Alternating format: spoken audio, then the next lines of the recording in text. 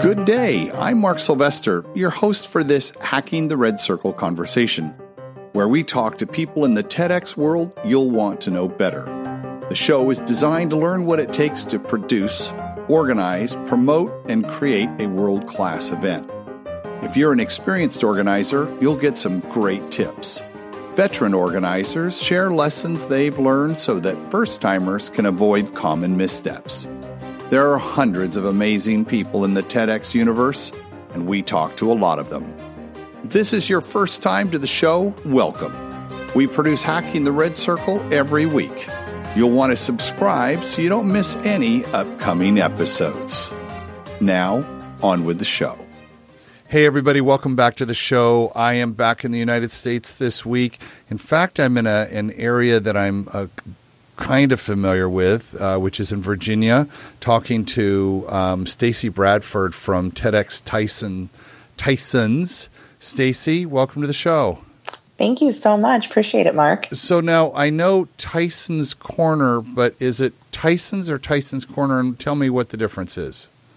So originally Tyson's Corner, known and made famous most notably by the mall. But they are really trying to separate themselves from the stigma of being just this center to go and shop, right? Right, so sure. You'll hear people just refer to it now as Tyson's. I see. Okay, so that makes sense. And then for our listeners who are not familiar with the United States, and in fact, one of the great things about the show is it is a geography lesson as well, right? Which we all need sometimes. Oh my gosh, I've learned so much. I'm going to go back to my 6th grade teacher and tell her the best way to learn geography is talk to TEDx people every week. Tell us where Tysons, Virginia is. So you are about 20 minutes right outside of Washington, D.C. We're right in between Ronald Reagan Airport and Dulles, off of 66 there. So you're in Fairfax County, if you're more familiar with that area. Got it. So you are, so TEDx Mid-Atlantic is in your neck of the woods, yes? They are absolutely. So they can have their event anywhere, from New York down through Washington, D.C., but typically they hold it right there in the nation's capital. I love it. And now you also, we were talking before the show, you grew up in Southern California, but you've been in Tysons for the last, 4.5 years? Yes. And when did the TED bug bite you? About 3 years ago. I had been listening to TED Talks, being in business and business development for many years. A lot of the sales training courses would play Simon Sinek. Sure. Know your why, and I was really fascinated with the idea of TED Talks, these short videos that you could just gain so much information about a variety of topics. Yeah. And then about 3 years ago, the founder of our organization, Ashwood Heffern, came to an event that I had planned for the Tysons Chamber, which is a business membership chamber right in the heart of Tysons, and they were really trying to focus on bringing more events to the space and Tysons, but kind of struggling with how to appeal to all people. And Ashwood had just come from a TEDx Foggy Bottom, actually, and because they're our neighbors too in Washington, D.C. And I was like, I love TED. He's like, me too. It was fascinating. And he just said, we should plan one. Do you want to get the license with me and organize an event? And so him, I, and our third co-founder, Josh Stillman, all said, all right, let's do it. And for better or worse, we just jumped in with both feet and started planning our first event. And how many people did you have at your first show? You just did 100, or did you have someone who you had 100? So we just did 100 because we hadn't been to like a TED proper kind of HQ event yet. So we did 100, give or take. And it was great. It was successful. We had it at a local venue in Tysons. It was formerly the USA Today building, and they gave us the space there, and people were so excited. There were a lot of people that knew what TED was and TEDx was, and they had never had an opportunity to attend one before. And then there's this whole other pool of people that have never heard of it, which is always fascinating to me when I kind of live it and breathe it. Right. So sure. It was really, really fun to bring it. And then me and one of the other curators attended TED Summit in Banff, which was incredible. That was amazing. Oh my gosh. Yeah. It was something I'll never forget. I mean, the people, the town, everything was just so wonderful. And so we were able to then grow the event. And we just had our last event on June 10th, and we had about 450. And so by going to the summit, you were able to do the larger. Now, did all three of you go, or did just you go to summit? Two of us went to the summit this last year, and our other third co-founder was patient enough to wait this year, because we wanted to make sure that we were, appropriate with the funds, and made sure we had enough to invest back into the next year and bring more people. So he is actually in Tanzania as we speak. Oh my gosh! At TED Global. I think that he may have gotten the better the better bargain there. I've been going to TED for about 20 years, and last year was our 10th wedding anniversary, and it was on the week of Summit. And my wife and I we kind of met as a result of a TED project in 2003. And That's so wonderful. I said, how appropriate is it for us to go and hang out with 400 or 500 other TEDxers, plus the translators, plus the, TEDsters that were there. That was a magical moment. You're right. I'll never forget it either. How special is that? That's wonderful. And I think it's one of those things that people don't understand unless they've attended a TED, is kind of the high you get from not just the talks, but it's the in-between time. Yep. It's connecting with other TEDxers and people that are just starting off or have been doing it for years. And there's just so much knowledge and passion and inspiration to be had in the room day after day that you almost come back from it feeling like, how do I go back to normal life now and have more simple conversations? Well, it's interesting you say that, because that re-entry period was what we going to TED experienced before TEDx, because we would come back and you try to say, okay, there's this thing we do called TED, and we're like, well, what's that? And maybe they'd seen a video or something, and it was enough of us coming back and getting to Chris, and that's, TEDx was born as a result, thankfully, in 2009. So now we can go to, if you're jonesing for a TEDx, you can find one within a 2-hour drive of almost anywhere in the world these days. So that's incredible. Or you can watch, if you're really, wanting some stimulation, you can watch a live stream almost every weekend. There's 3 or 4 to pick from. So I love that. Now, you do Tysons, and you talked about TEDx Foggy Bottom. Have you been to other TEDx's in the region? I've got to guess there's quite a few in your area. Yeah, we have TEDx Herndon, which is a little further out in the Herndon-Reston community. We have another TED family, TEDx Ashburn, that just started this past year. It is a very small community, and I think the great thing about where we are is that we all kind of try to help each other. Sure. You never know when something is going to happen where you're going to be in need of something. I remember we got our rug rolled out, ready to go, and it was just like the smallest rug ever on this stage that was a lot bigger than our stage in the previous year. And, last minute we had to call around and call one of our TEDx partners to borrow one of the round rugs, and if we didn't have those relationships, and if we didn't have someone that we could do that, I mean, we would have been going to buy one, absolutely. But it's so important and vital to have those relationships built up and to support each other through your networks and through your postings and your social media channels. We really don't take that lightly. We really want to try to appreciate them, and they've been so good to us, welcoming us into the community as well. The community is a big part. You were saying that one of the original impetus was to bring events into Tysons, be more than a mall.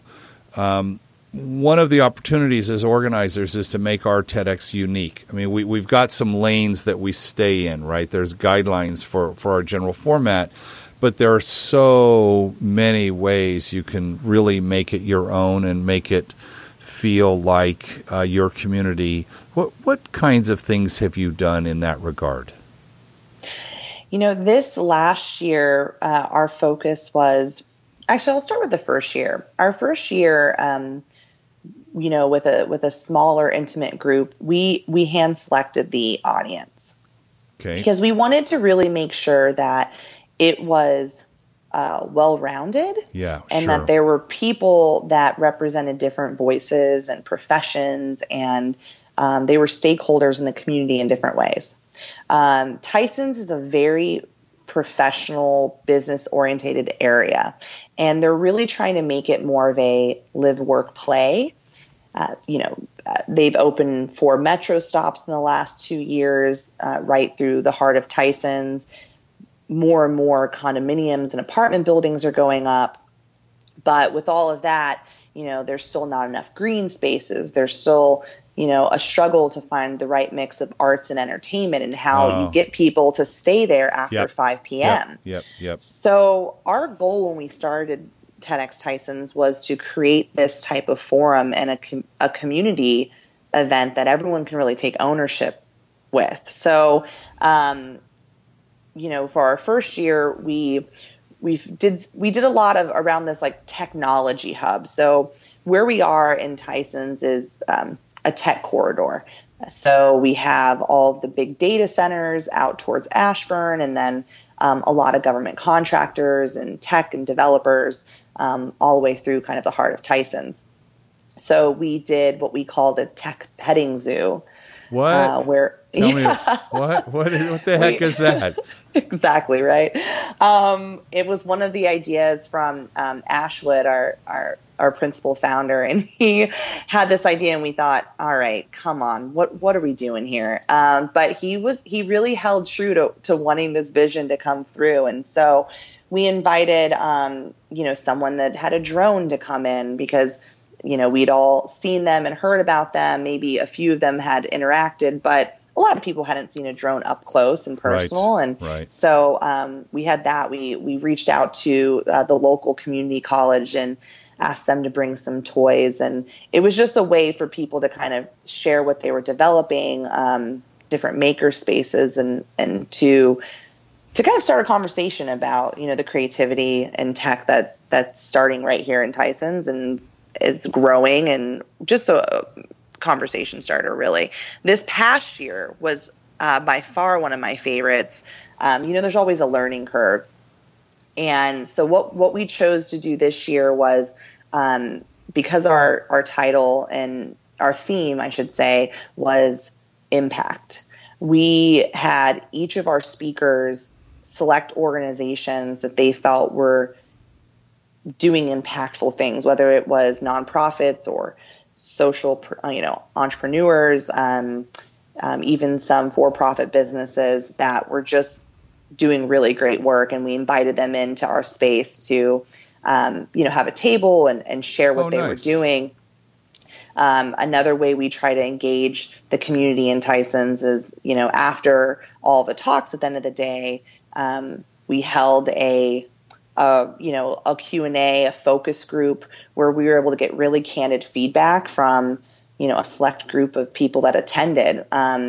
Lucky for us, we actually had some TEDxers come from a lot of different events. We had someone come in from Montreal. We had someone from Kansas City. So it's always nice when you have these other TEDx perspectives I love that, right? It is so vital because it's one thing seeing a video, it's another thing being there to experience it. Yep. And the feedback of the things that they said, hey, try this, or man, you guys are really masterful at this area. It's so much more validating when it's coming from someone that has been doing what you've been doing. No, exactly. Now, did the organizers reach out to you and say, hey, can you hold a seat for us? Or did they just buy a ticket like everybody else? We have them reach out to us. I mean, typically they will reach out and say, hey, we have a group of people, like the local ones. We do reach out proactively and say, hey, this is when our event is. We'd love to have some of you there. But some of the ones that were coming from further away, reached out because we had met at, TED Summit or TED Fest in New York, a couple months prior. And we always are very gracious to give free tickets to other TEDx curators that are coming through.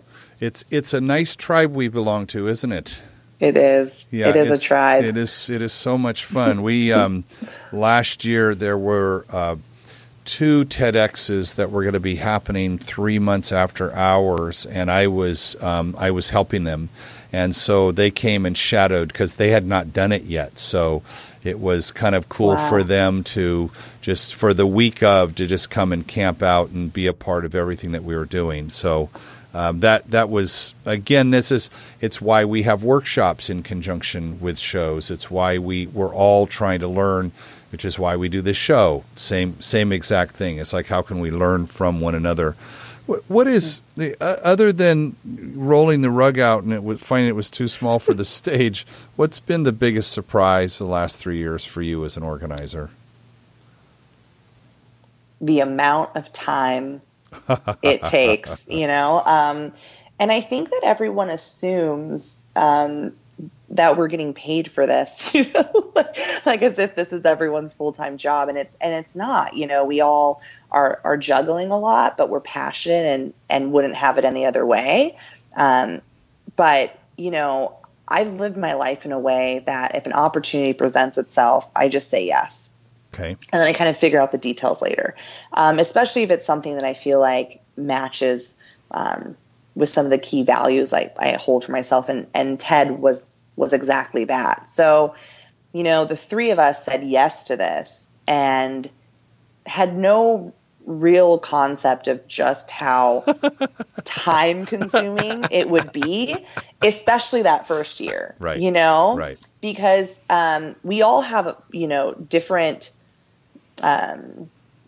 skills that we bring to the table. Right.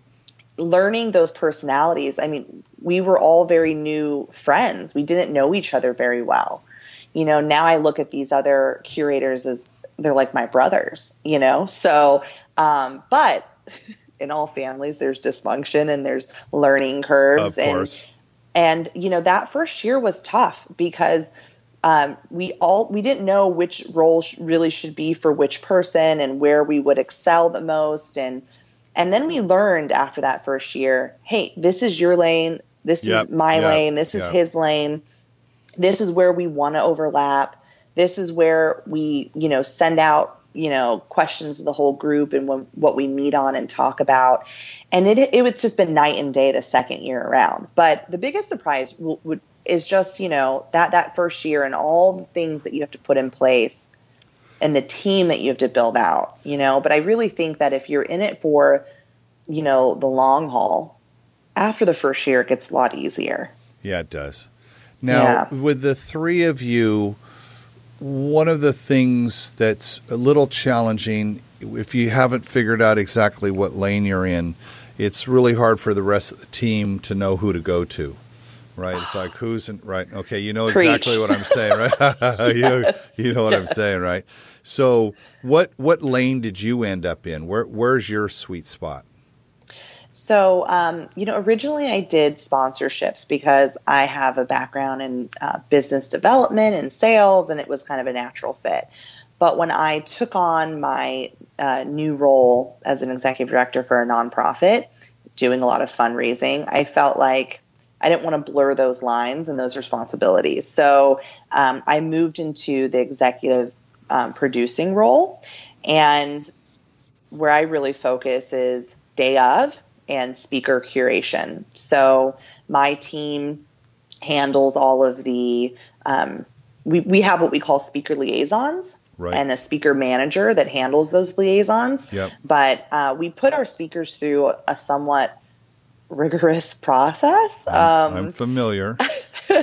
And, I've had a lot of speakers come back and say, I haven't ever gone through that type of preparation, and I've been speaking for years, or, I'm very seasoned in my career.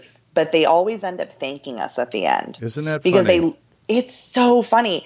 And they learn so much about themselves, and they end up taking these same snippets of their talk into, other areas where they can use it to teach or utilize these skills in other ways. But yeah, they always end up thanking us, although some of them kick and scream like the entire time, which I get, but I think that I've really honed in on this kind of production role because in my day-to-day, I'm really used to speaking with influential people and people that have a lot of authority in all of their many roles in life. And I think that I can speak to somebody kind of eye to eye, and I empower my team to do the same so that they don't feel like, oh, I'm so sorry to bother you or to ask you to do this. But, I think the first year,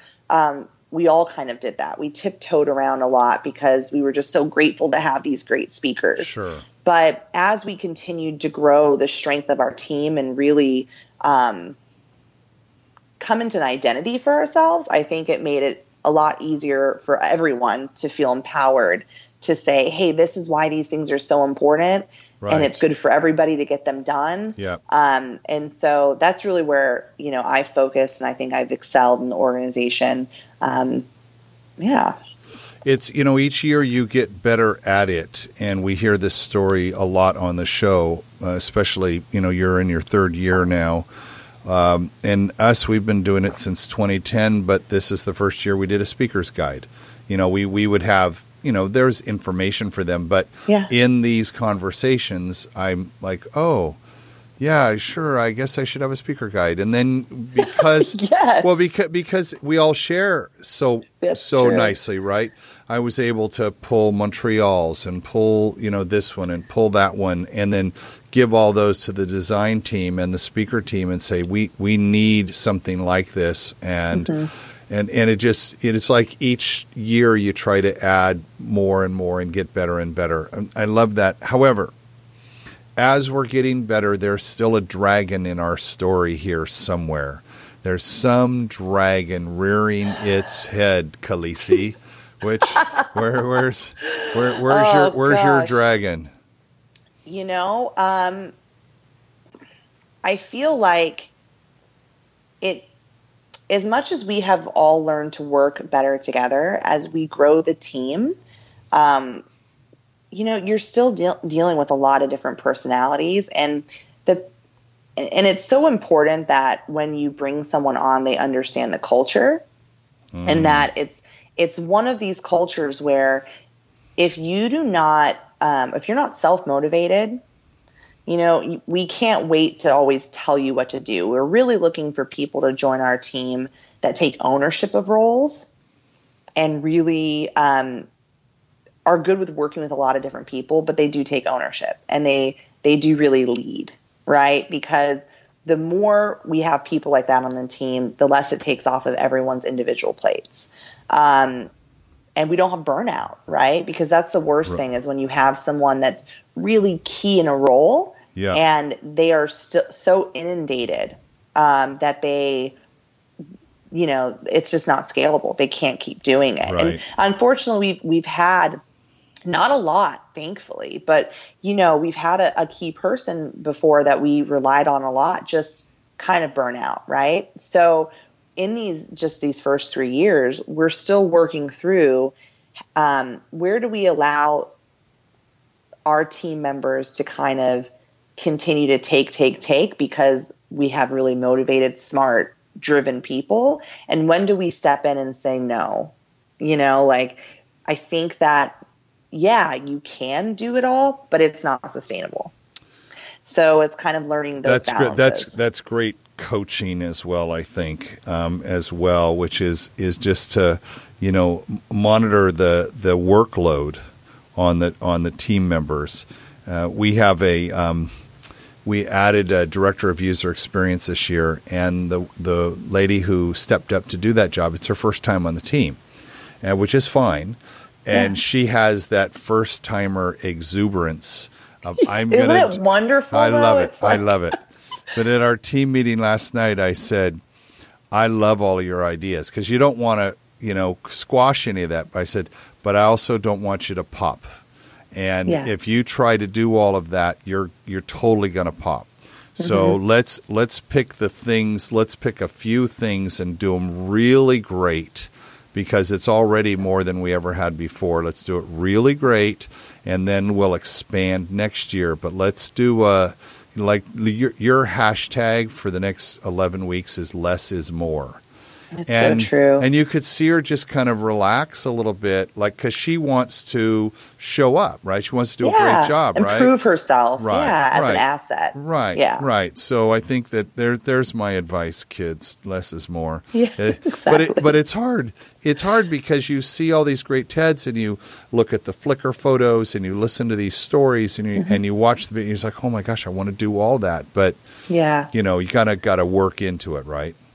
Absolutely, because the worst thing I think that can happen is that you try to grow too fast or do too much, and it comes across sloppy, and people see the mistakes. Because, you know, on one hand, you know, I've heard people say, you know, the videos are all that matter, right? Because if the videos are really great, they will be able to, you know, get the views and TED support and all this type of stuff, which is all very true. But the reason why the experience of the attendees are so important is because that's where our partners and sponsors come from, right? These are where, when they're coming into the fold, they need to see that we have great feedback. You know, we did exceedingly well this year with our reviews and surveys. And we even had a partner company that came back and did, you know, a special set of surveys on top of what TED does, because we want to find out, we want to get as granular as we can and try to capture the attendees that are passionate enough to respond, so that we can get better, and that we are addressing the concerns in the community while also making talks that will be globally sought after to be watched and seen, because we don't want to do something that we always do a few things that are hyper local, because I think it's important for our audience to show that we are very focused on Tyson's as a community. But yeah, it's a balance, right? It's interesting. You said we always do a few things that are hyper local. Give me an example of that. So this last year, in talking about impact, Tyson's is what we call an edge city. Edge, like edge on the city. Edge of the edge of a cliff. Okay. And the idea was the term was coined by Joel Garreau, who was a columnist, and now he speaks and he writes all about kind of the Santa Fe of the country and of great cities. And the idea is that Santa Fe is this city that's not really the major metropolis kind of destination, but they've created that, right, with bringing state of the art venues and events and the best food, and people are increasingly able to work remotely. So the need to really be in the middle of a city isn't as appealing when you can live where you have more face-to-face time using tools of technology. So he talked about Tyson's because Tyson's is what we would call an edge city. It's outside of Washington, D.C. It has a lot of great influences kind of around it. But, is it doing what it needs to do to get people from not moving further out into the country in Virginia where they can have that Main Street feel. Right. They could have more land. They could have more community events. And I think that's what's really important. So this talk applies to a lot of cities. It applies to a lot of towns and how they're when they're developing and what's sustainable. But it's very important to Tysons because Tysons is in the middle of that development right now. And those are the questions that the community is asking, where are the dog parks? Where are the community events? What are the things to do post 5 o'clock that are family friendly? And you had said, right off the bat, what made you unique was that there is a transition, and it's probably driven by the chamber and the economic development folks, right? That are looking at long-term city, urban planning, city planning, all of that. Who have been great partners of ours, right? Of course, because this is it's got the brand of the city on it, and so there's some ownership, psychic ownership, if you will, of that as well. And you're building a brand. You're building an organization that's sustainable, as you said, for the long haul. So when is your next event? In 2018? Or are you doing a salon before that, or women, or youth? We are. Yeah, so all of the above. No, I would really like to, and we've been talking about doing licensing for TED Women, but we are applying for our youth. We do have our salon, so we've done 2 salons so far, one on improvisation and one on sustainability. We're doing another one come October at a new venue, which is a great theater and arts venue called Wolf Trap, which is sure. I'm sure you're familiar. So of course. Great, a great area in the barns that we're having. But we're planning on doing 3+ salons a year, and we're inviting stakeholders to, pitch salons and get involved and, to make them more local, right? To have more of them, more conversations. But our next large event will be next May. And, we've already had our kickoff, as volunteer meeting. And it's like as soon as one ends, you kind of take a breath and then you just start planning again for the next. How many people on the team all told? So the day of, we have about 50 volunteers. Yep.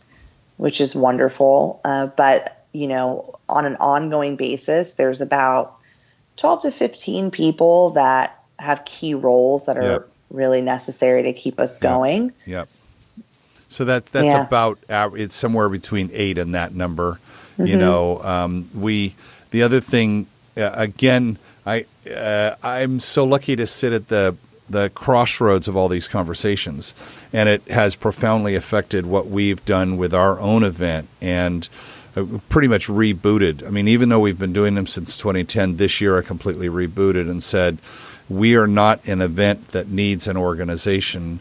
To produce it. We're an organization that produces an event. Mm-hmm. And a huge psychic difference for us, and the way we looked at it as, well, you run a foundation, so you know what that's like to have that organization, and figuring out the hiring the team and having good like job descriptions and succession plans and watching for burnout, and that's the same stuff we do in business, right? Yeah, the succession planning is important because I think that as much as you want to continue to spearhead and you take such ownership, like TEDx Tysons is our baby. I say that collectively for the founders of the organization, and to know that like at some point we're going to need to pass that baton, and we have so many great people right now on the team that I think would be extremely capable of,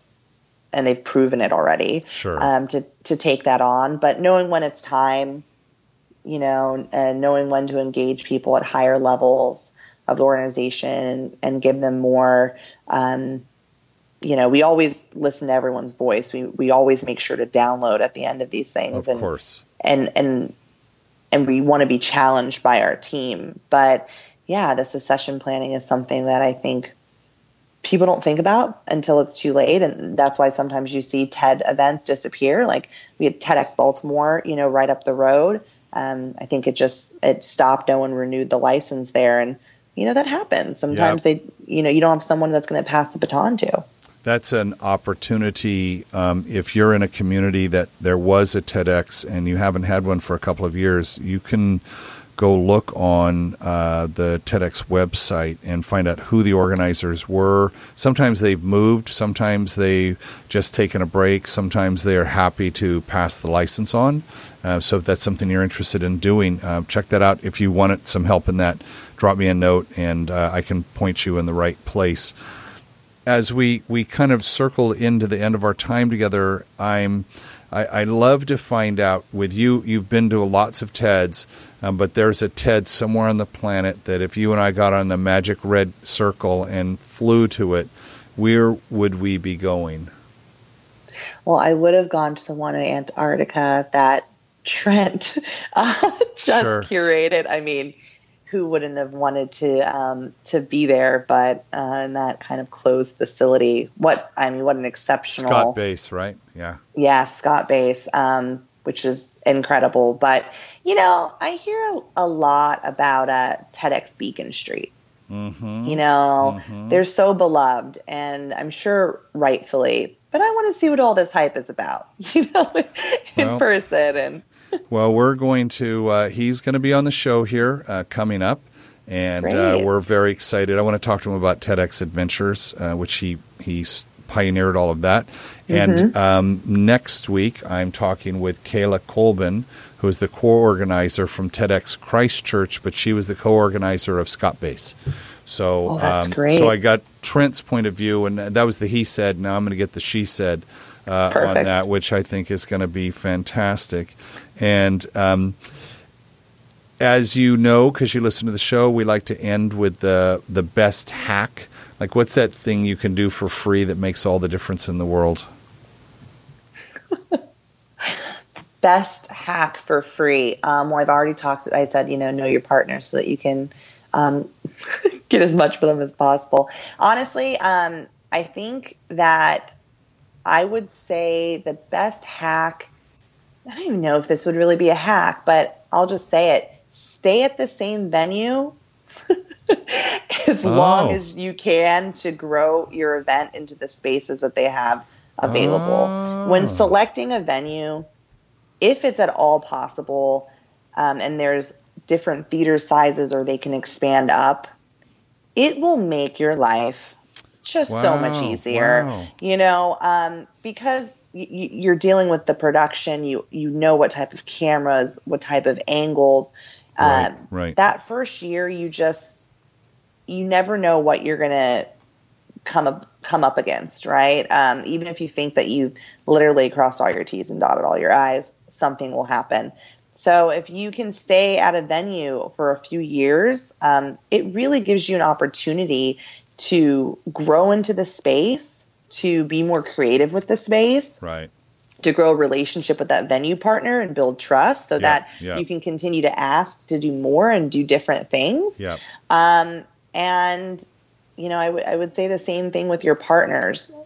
Make sure when you're working with partners, they know that you don't want a one and done. You want someone that's going to take ownership and grow the organization with you. So we really talk to our partners a lot about, you're not just giving us money to put your logo on the beginning of our video. We want you to feel ownership in this and a true stakeholder. And we want you to really feel like your voices are attached to these types of pieces. So those would be my 2 cents. Yeah, Mark. it's the care and feeding. I had not. We've done coming up on 50 episodes, and I have not heard stay at the same venue. It makes so much sense. I know our guy, they just, we've got a theater downtown that they put, $12 million into a remodel. And it is fully, it's only 300 seats, but it's fully state-of-the-art for the whole South Coast. Spectacular. And we came in there and they didn't know what we wanted to do. And we just said, you guys we got this. We know what we're doing. I've got a crew, and they've been with me every year. And afterwards, he says, I wasn't sure. He says, but you guys stretched us, and you came in and showed us a lot of things our place could do we didn't realize we could do. And thank you so much. And you've really set the bar high, which was great. That's great. So this year, going back in, they're like, well, they trusted us. They trusted we knew what we're doing. So when we say, hey, we want to try this or that, they're like, hey, that sounds cool. Let's do that. Yeah. And it's all about trust, right? Right. So, yeah. Gosh, we could end it right there. There's my T-shirt. Okay. It's all about trust. Yeah, exactly. Hashtag trust. Hashtag trust. Stacy, thank you so much. I've really enjoyed the conversation. I hope we run into each other at a TED event somewhere on the planet one of these days. I'm sure we absolutely will. And when we're all done and our show's posted, we can get it out to all your good friends, and they can get a chance to get to know you a little better themselves. I love that. Thank you so much for your time today, Mark. You're welcome. Enjoyed Bye-bye. it. All right, Bye-bye. take care. Bye-bye. Thanks for listening to Hacking the Red Circle. Have an idea for a guest for the show? Or would you like to tell us your TEDx story? Just drop me a note in an email to mark@hackingtheredcircle.com. Please be sure to rate, write, and review the show on iTunes or wherever you listen to your podcast. Makes a huge difference. And share the show with your team as we seek to grow our audience around the world. Until next time, this is Mark Sylvester, your host for Hacking the Red Circle.